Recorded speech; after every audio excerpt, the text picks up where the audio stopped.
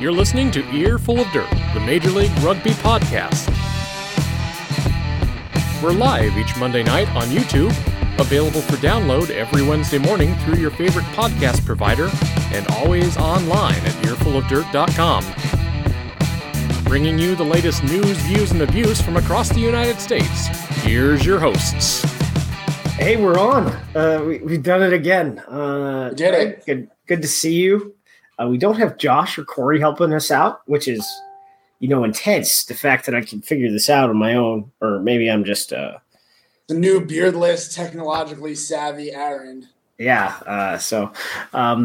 Welcome to Earful of Dirt. We're live on Facebook right now, so if you come around and start hitting us with questions, this sweet software allows us to watch the comments. So, like, everyone can watch the comments, whereas on YouTube, no one could watch the comments at all unless you were here at Earful. So, that's really cool. So, what do we got? This is a quick hit. We did a quick hit a couple of weeks ago while we were on the break to talk about one of the games. But what do we got? What do we got now? It's the final warm-up match, United States versus Canada. It's actually, I think, is it our third? Yeah, it's like our third Can-Am Cup game in a calendar year, or roughly a calendar year. So, which I think as a commercial thing, we always want to beat Canada. I think the more times we can as consistently play Canada, the better. And historically, we haven't always played Canada every year, which is really, I would say, is a significant problem overall to grow the sport commercially, because, USA versus Canada in hockey is huge. So why not try to, build up that same thing here in rugby? I guess this game took place of the Australia game that we were supposed to have. Unfortunately, yeah. I think from what I understand, I don't know what's better, because Canada is risky, because historical trends aside, of late, we've certainly had the better of Canada. If some fluke, whatever loss comes this weekend as the last warm-up before the World Cup, that would be devastating. Whereas Australia, you kind of expect to lose. So yeah, I think Australia would have been an interesting warm-up match. It really wouldn't have been a warm-up match. It would have been a kind of a beating for us, and they would have gotten their warm-up. Canada, on the other hand, it's like they're good enough to be very competitive against us. In the last 2 years, like we've beaten them. We've beaten Canada, I guess 11 out of 12 tries in the last. This would be the 11th win out of 12 meetings in our last 12 meetings. The game we did not win was a draw. But one of the wins we won earlier this year was very close. Yeah, it was very close, but that was a better roster. That I feel like, looking back at that roster for Canada was a much better roster for them than it was. Not for them. So that was a much better roster for us in theory. When you think about it, TD Lomositelli was there. You had Paul Asike, like pretty much. Everyone that could be available was available for that game.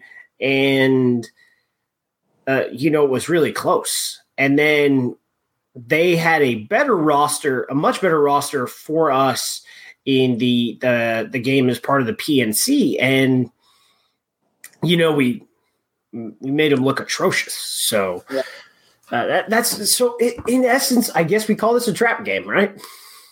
We call it a trap game. Canada hasn't published their roster yet, but they did publish their World Cup roster. So you do have an idea of, to an extent, what Kingsley Jones is going to go for. One of the things for the United States has been, I guess, a hinge problem. And what people want to know what coaching the hinge is. The hinge is your halfbacks. Like, when you don't have our halfbacks together all the time, and then now, like we have, like, if you look at it, Davies and AJ play together all the time.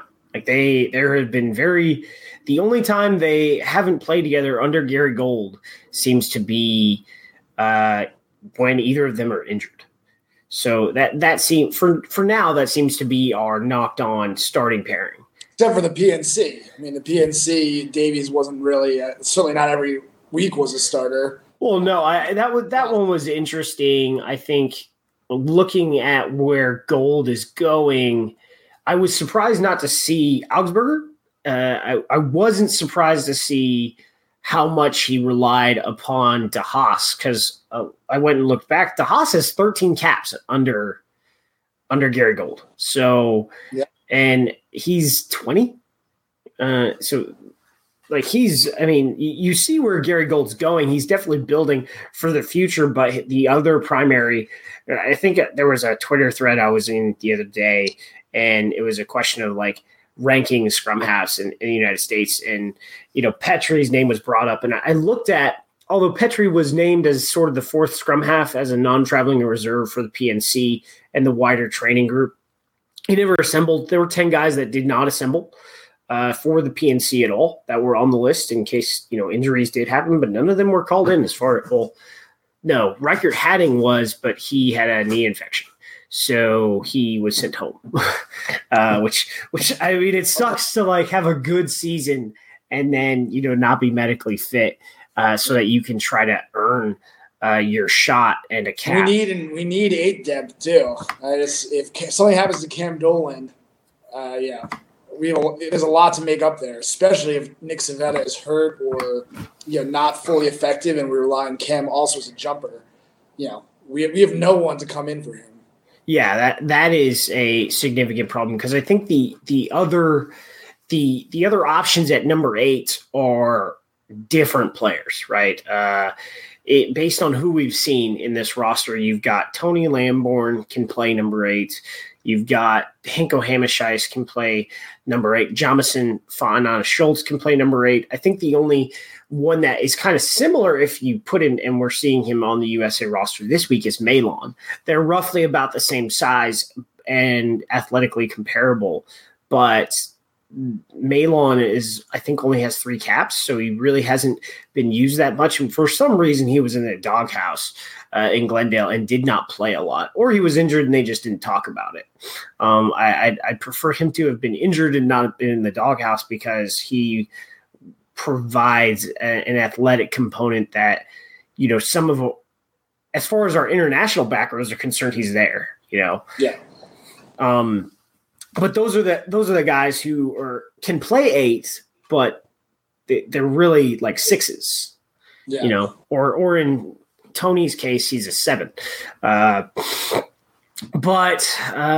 looking at where we're going, who did you feel like for Kingsley Jones? Who did you feel was hard done on based on who went to the PNC, not who didn't go to the PNC? Because there were players that didn't go to the PNC.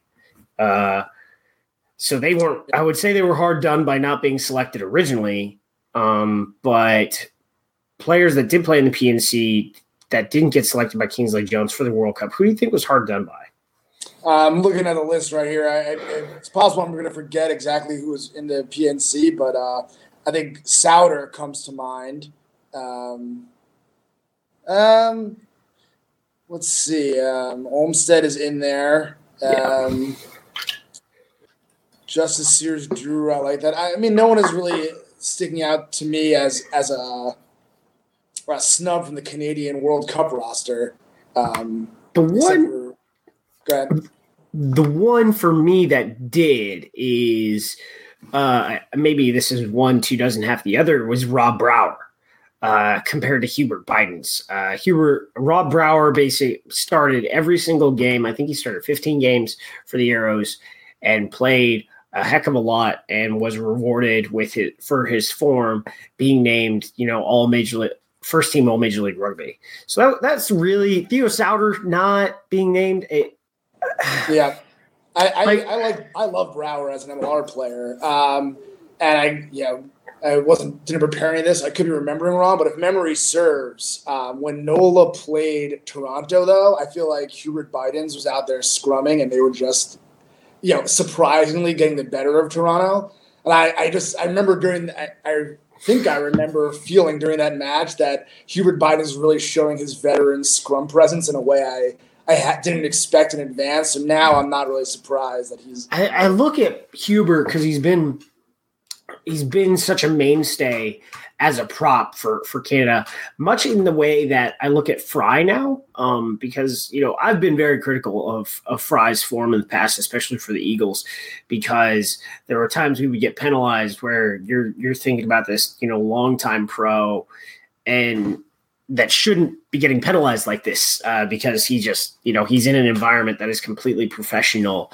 But when I think about Biden's and say Fry's, they're longtime pros, or I guess more so Fry than Biden's, but they're your long-standing loose heads that have been in the squad for a very long time, and they do things that, as a friend of the show, Lawrence Weisel says about Eric Fry, and Hubert Biden's also, I would think, is he does the little things that you really can't, like, unless you're the coach, you really can't talk about, because most of us, to an extent, I understand what he means about like what Fry does. Like, I really do. But it took me a long time to realize what that meant.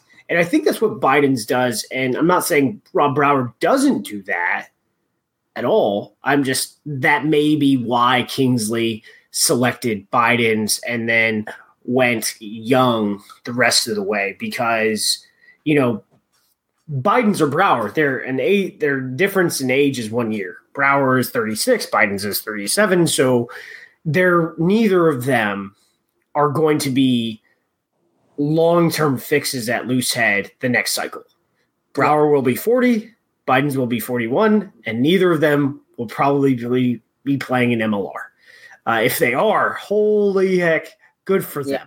So, I mean, both are towards the end of their careers. You've seen more, in a World Cup, when you're playing not MLR teams, but the best front rows in the world, you want a guy who's seen some stuff. You need someone who's ready for any, or at least a wider range of tricks that might come out there in the trenches, and I think Biden's gives him that more so than Brower.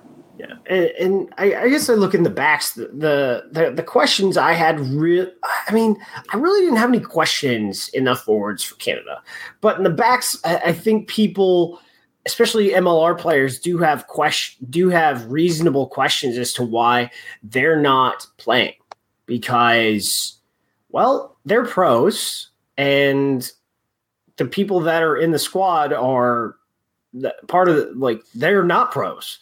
They're just playing club rugby, and they haven't been providing successful results for 2 or 3 years now. So you can't tell me. You look at Nick Blevins, who's older, like significantly, and saying, "Is this guy going to be a center of the future?" And I'm not saying you should take guys because you're building towards the future, but looking at the program, you don't always want to be old, like really old. Interestingly, the U.S. roster has gotten even younger than when Tolkien was coach. Like, I think we were kind of old when Tolkien was coach, because there wasn't a professional outlet domestically, and it's harder to keep at the national team level all these young players, because all these young players take more time to get noticed. You weren't on TV every week, so you had to be good for more years to attract attention to you. In the pre-MLR days. So I think guys like, to an extent, Brock Stoller do have questions, because he can play multiple positions. He can play fullback. He can play center. Theo Sauter. Theo Sauter, he's got a hard done. He wasn't on any roster, which is like this. The guy was the scoring champion in MLR. I know he wasn't, the back of the year. I get it, but he was a scoring champion in MLR. You can't say that you can't use his skills. I think Jeff Hassler kind of takes the 14 position, because Vandermeer goes over to 11, and you sort of have that. But then you have another high skill player. Theo Sauter kind of hard done by the way the season went, got injured, and when he was healthy, you had Levas and Mires just tearing it up. So, but he was still fit for camp and didn't get the opportunity to show his skills. But these guys that are amateur players are going to the World Cup. So what does that say for the selections, I think? But for the most part, you are seeing an impact. There are 15 players that have MLR experience from the 2019 season on this roster. And so, but looking at, so that, I guess my biggest question for them, for Canada, really is not really 9 per se. I think Phil Mack is going to be your locked-on starter at 9 for Canada's major games, but they're 10. Is it going to be O'Leary? If it's going to be O'Leary, just stop messing around and have it be O'Leary and put Nelson at 15, because it gives you a high-level fullback, and you're not really questioning about, I guess, Theo Sauter because you've got Peter Nelson. But if you're going to go like even more weird and put McRory at 10, who's a 9, then we do have some questions about selections. I think we'll see. It'll be interesting to see who they put at 10 and 9, I guess, to a certain extent for Saturday. That'll probably give us some more insight on what they plan to do for the World Cup.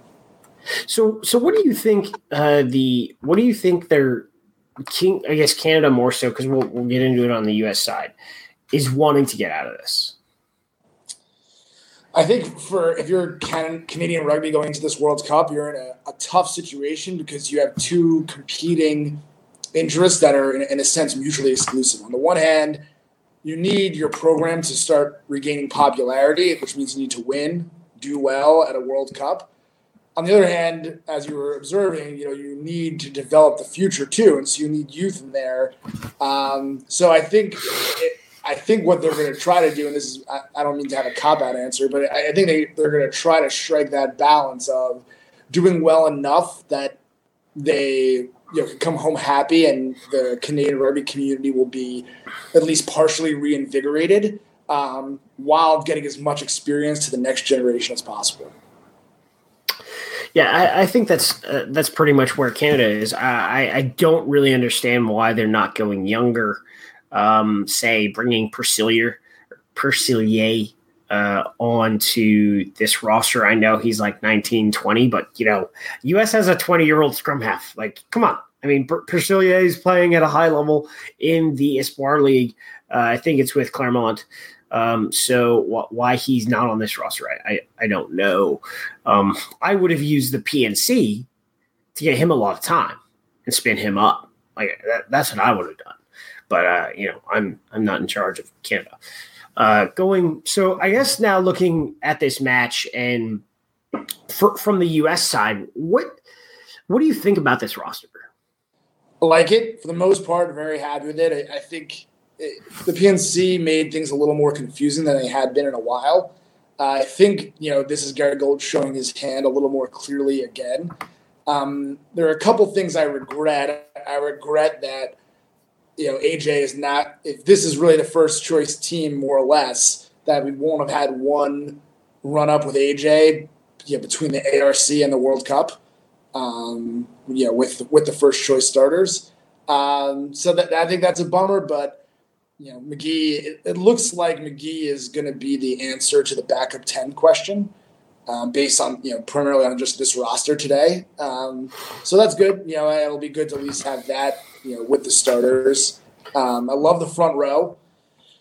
I'm worried about lineouts. I think obviously we're hoping Civetta comes back. But we need to clearly be prepared for a world without Civetta, and this is the best we have for lineouts without Civetta. So if we can't look good in lineouts this weekend against Canada, we're really going to be reliant on Civetta for any sort of lineout success in the World Cup. So I'm going to be closely focused on that in particular. And I think the 9 battle is, as everyone talks about all the time, is completely up in the air. I have no idea who Gary Gold is going to start at 9. So this seems like, Nate Augsburg's, most obvious chance to win that job if he can do well this weekend. So I'll be watching that. Yeah, I look at this roster and based on just fitness, this has to be for the most part. I think this has to be minus the halfback pairing is when it comes to the 15, it has to be your first choice, right? I look at this, Eric Fry is finally healthy. And I will say, like, one of the things I saw is, like, the dude has abs now. Like, they have been, like, they're the props, Fry. They're like 7 weeks. Like, they're like 7-week camp. Like, put them in fitness. Like, they are, like, this team is going to be very physical.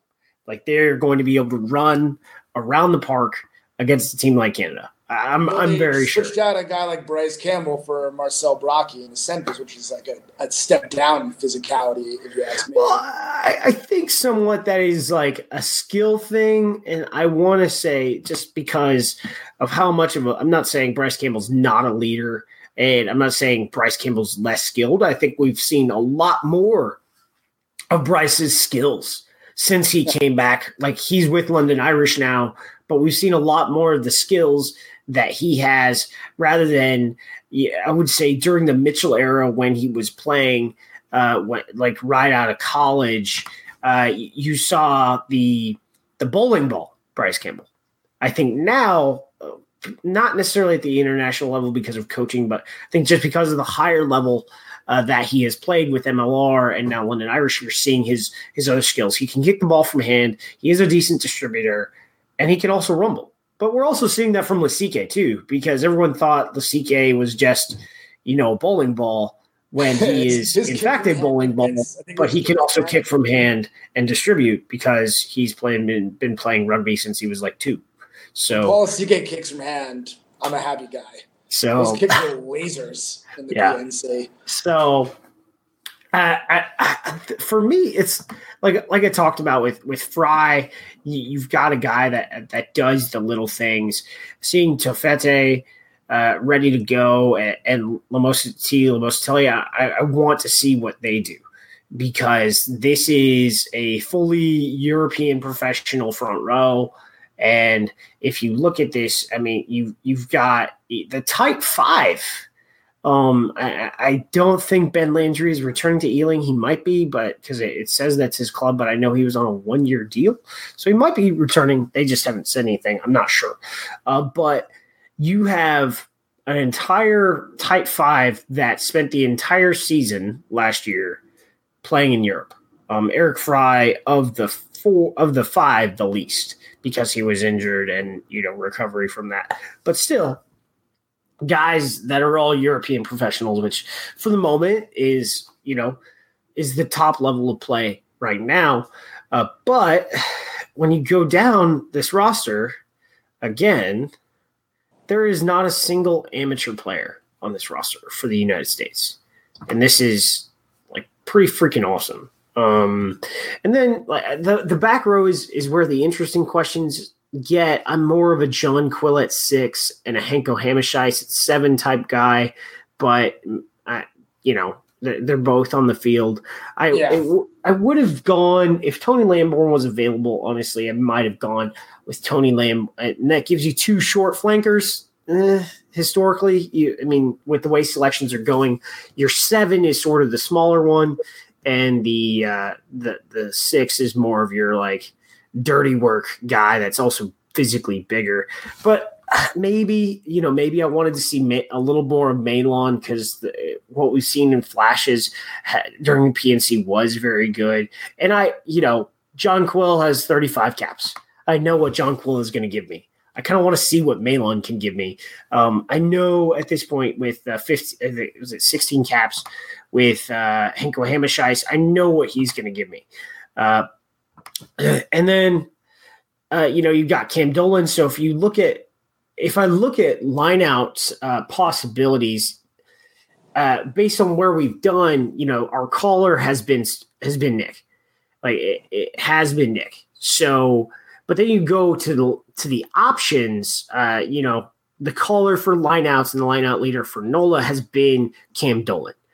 John Quill can take the ball in the lineout. Greg Peterson, well, he's 6'9". So, and I've seen them thrust his massive self in the air for lineouts. And then Ben Landry also takes the ball in the air also. So I think we have options. The difference is the guy making the calls. How will we do there? And I think during the PNC, especially when we went to for the Samoa game, we did okay. Japan, I think we did okay too. It's just now we've had 2 games to deal with not having Nick Civetta. Then let's see what we can do in the line out here against Canada. Because if we steal a bunch of their balls, I'm good to go. Steal a bunch of their balls. I'll be happy if we just retain 80% of our own throws. Yeah. So I guess before I touch on the halfbacks, the back 5. I think Martin Iosefo has sort of impressed with his coaching staff to an extent. Previous to the PNC, he only had 2 caps, and those were both under Mitchell well before Gary Gold was on the radar. And he's played in both. I think he started all 3 PNC games, actually. He started the first one. I think it may be 2 or 3, but I can't remember. Yeah, I thought that was interesting. And then, talked to, a bunch of the GMs who'd spoken and talked to Gary Gold in Glendale, and Martin really impressed in camp. Like, that's why he started. They must see something they like against Canada. I haven't seen it exactly. There are some of those sevens bad habits with Martin, and the reason why they're bad habits is because they don't work with 15s. Like, those are like, you can do those things in sevens, just like there are 15s bad habits. If you're going, if you're a 15s player and you're going to transition to sevens and try to play on the Sevens World Series, you're going to have to unlearn a bunch of stuff because the games are different. Like, they just are.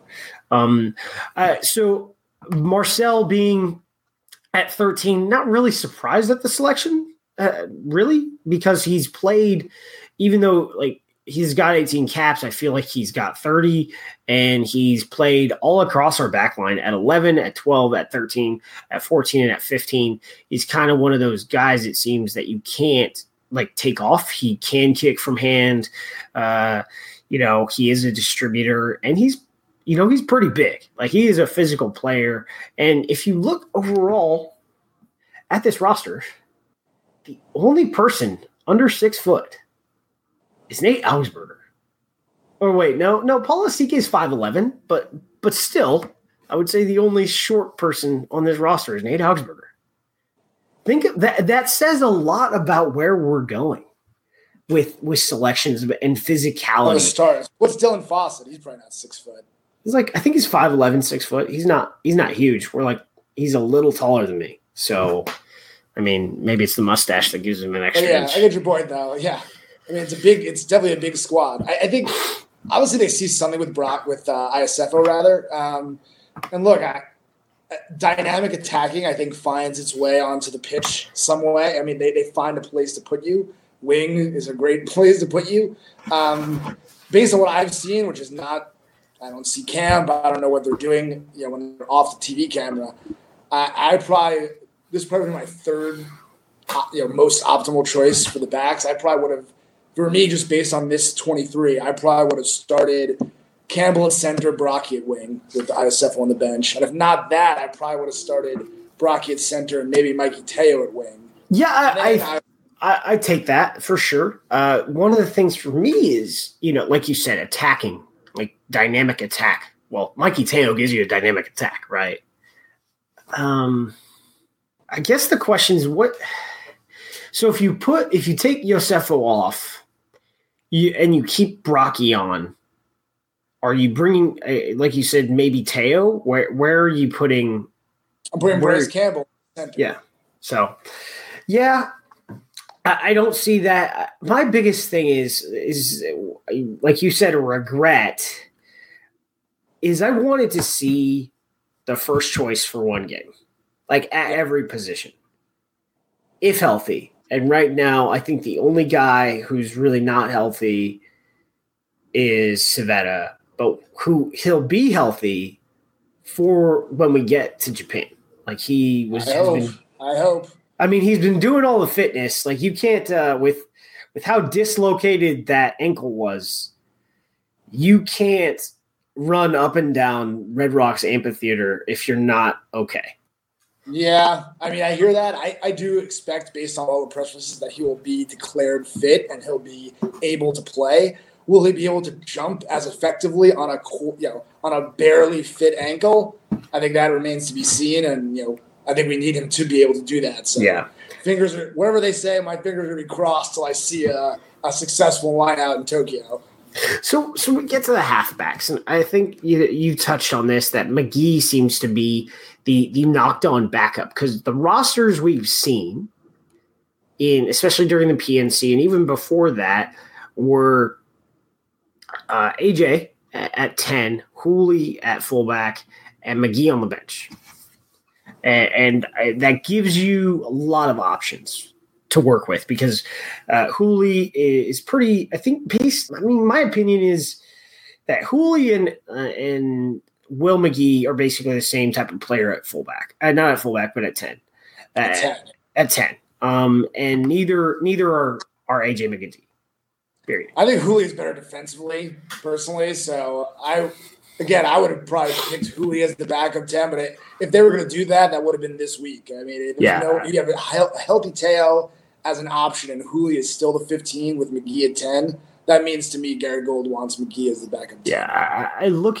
Yeah, I think if I was going first choice, everything, and if Mikey Teo is fit, he can't kick like Will Hooley can, but he can kick from hand.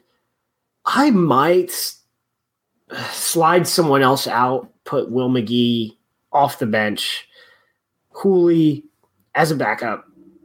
Like for me at 10, I think Hooley and McGee are basically the same. At fullback, there isn't really a choice. I think it's Hooley is a better fullback than McGee is. But even when during the autumn when we didn't have AJ and Hooley got knocked out with a concussion, McGee, started and played well. I mean, we won that Samoa game. And we won that Romania game. And, 10 wasn't really the issue against Ireland. They were just really good, And so, but this halfback pairing, I think, although Augsburger's form has been better during this MLR season than Davies, with the way Gary Gold's going, I still think he's the third choice. So why start this game? I mean, is this you need that he needs live. He needs to be tested in a live match, or out of your third choice 90 to be tested in a live. I mean, I guess. Well, I mean, he's not going with AJ or Sean, but Sean's on the bench. Yeah, that's what I'm saying. That to me, if that's true, if he's the third choice, and I don't understand the logic of him starting with Sean on the bench.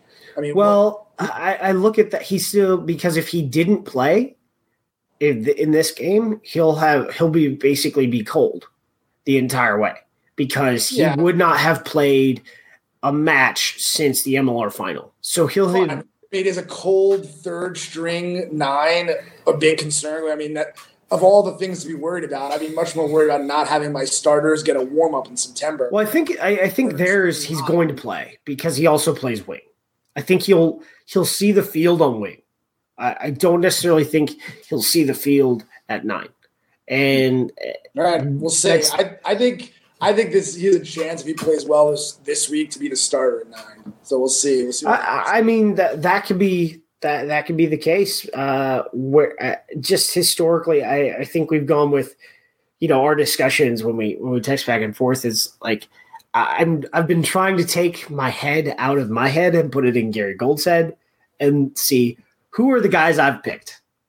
These are the guys I've picked, and the way it's gone has been Davies, DeHaas, Augsburger. No, Davies, DeHaas, Boyer, Augsburger, and Nate beat Boyer out for the starting position at 9 in San Diego this year. playing at a high level, and Boyer wasn't even on the 50-man roster. So, so there you go. My only question about this roster is really the halfback pairing. It makes me think it's about evaluation, and I think they're going to win. Honestly, it's a strong. And then going to the bench, what questions did you have? I mean, the obvious question, I think, is the inclusion of Khalifi, who I love Oliver Khalifi as an MLR player. I think he's done a great job in Seattle. But the way the PNC went, you almost thought Chance Wengluski was going to be the starting loose head. Now he's not even on this roster. Either is David Ainu. And it's not like, again, if you're looking to get a look at someone to make a decision on the fringe, and it's Canada, so you probably could afford to start Oliver Khalifi if that was the purpose of this. So I'm confused by that choice. If assuming that Ainu and Chance Wengluski are both fit right now, which I assume they are. Yeah, this is the weird one for me. I mean, he did have a good season before he injured his foot, and then he was in a boot for half the season. And when he tried to play, Justice Sears Duru had the lock on Seattle's loose head position. So I do have some questions because I don't if he's fit, okay, we're gonna go okay. But then historically, even then, I haven't been a fan of Khalifi. Khalifi is a great guy, love him to death, and I know that's like a backhanded compliment, but there are better players than him. He's a hard runner. I love, I've probably mentioned this 100 times, but I'm a prop in my rugby world. I love props who can make meters carrying the ball, and at least in MLR, Khalifi does that. He's a hard runner. Obviously, he was part of that 2018 Seattle scrum machine that nobody could cope with. But again, if that's the viewpoint of him, is it just because he wasn't fit during the PNC? Because why was he getting such little love during the PNC? And why was Chance Wengluski getting so much? Those were three crucial warm-up tests before the World Cup where Khalifi got very little action and other loose heads were seemingly ahead of him. So it's really, I look at, he's 32. Which, I mean, we look at props, U.S. props a little bit differently. I mean, Fry is older than Khalifi. I'm pretty sure. Let me make sure I'm correct here. But for the most part, I mean, our props are young. Unlike some of you guys come into their prime at 27, 28. So Fry's a year younger than Khalifi, but neither Fry nor Khalifi are likely to be in our program for the next World Cup. Fry, I know why he's there. Why Ainu and Wengleski are not on the bench behind him and Khalifi is, I don't know. Are we saying Ainu and Wengleski are injured or need some rest? And Fry needs to get a run because Fry does need to get a run. Because we haven't seen him. I mean, if he wasn't on this roster, I would assume he wasn't going to Japan. But is Khalifi going to be better than Ainu or Wengleski, who are likely going to be the loose head props together as a pairing for the next 10 years? Yeah. And I suspect they're all going to go to Japan, right? I mean, this is just 23. They'll be, when you get to the full 30-plus man World Cup traveling team, I suspect Khalifi and Ainu and Wengluski will probably all be on it. But I don't know where they're going to play. Khalifi can play the other side. And to an extent, so can Fry. Because who have we seen on the other side? It's been, I think we saw Paddy Ryan but I don't think Patty Ryan is going to Japan. No, I don't think so either. And Dino Waldron wasn't in camp. He was on the wider roster, so he's not going. So that gives you two tight heads in TD and Paul Mullen. Yeah. So then you probably need a third, because I think what we'll see is we might go 3 deep across the front row. Yeah, I think so. I think we very well might. So I don't think Fry is going to be considered an option at tight end, even for depth. No, I think he's your first choice loose head. I think Khalifi. I think Khalifi's the third tight end. Really, I think if they use Khalifi, they can maybe get away with one fewer total props, because he could, in a pinch, play either side. I don't think there's anyone other than TT who I suspect will be locked in at tight end. I don't think there's anyone else who's really an option for both sides. TD Waldron would be, but I don't think he's going. TD for a long time, because Fry wasn't available and wasn't healthy, I was like, yeah, I know TD's playing tight end. I don't care. He's still our best loose head. Well, now he's definitely our best tight end. We have options, because Ayunu and Wengleski were not capped when I was saying that. Yeah. And both of them have now played multiple caps, played well. So, I guess to wrap this up, going to be a dynasty of USA props for the next decade. Yeah. So, what's the score? I say USA 45, Canada 20. No, I like that score line. I like the gap. 45, Canada 10. Oh, whoa, man, 35 points. I'm picking Canada to cover that. I think the spread reasonably is probably 35.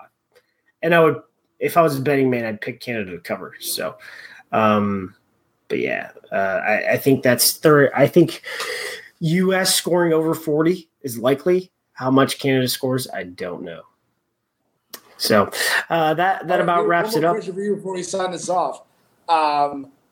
Anyone on this team you don't think is going to Japan for the USA? For the USA, for me,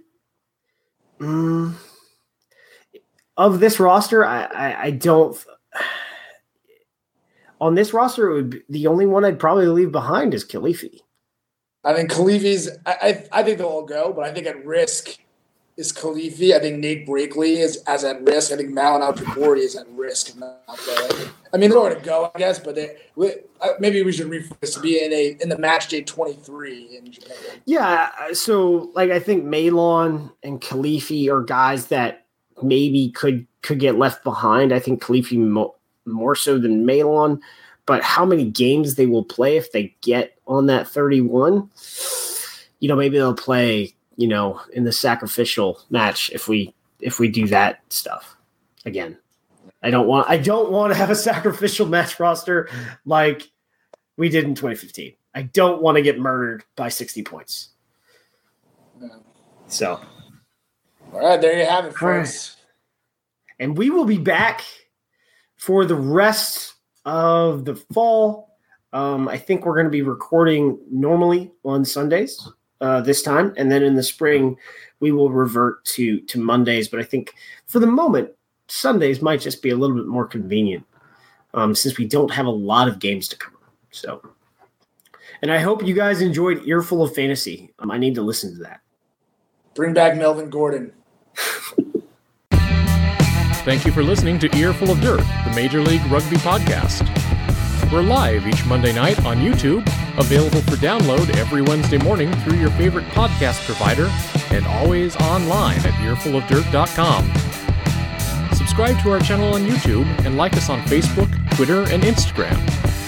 You can share your thoughts with us via our voicemail by calling 720-600-2679. We're live again next Monday at 10 p.m. Eastern, 7 p.m. Pacific. We'll see you then.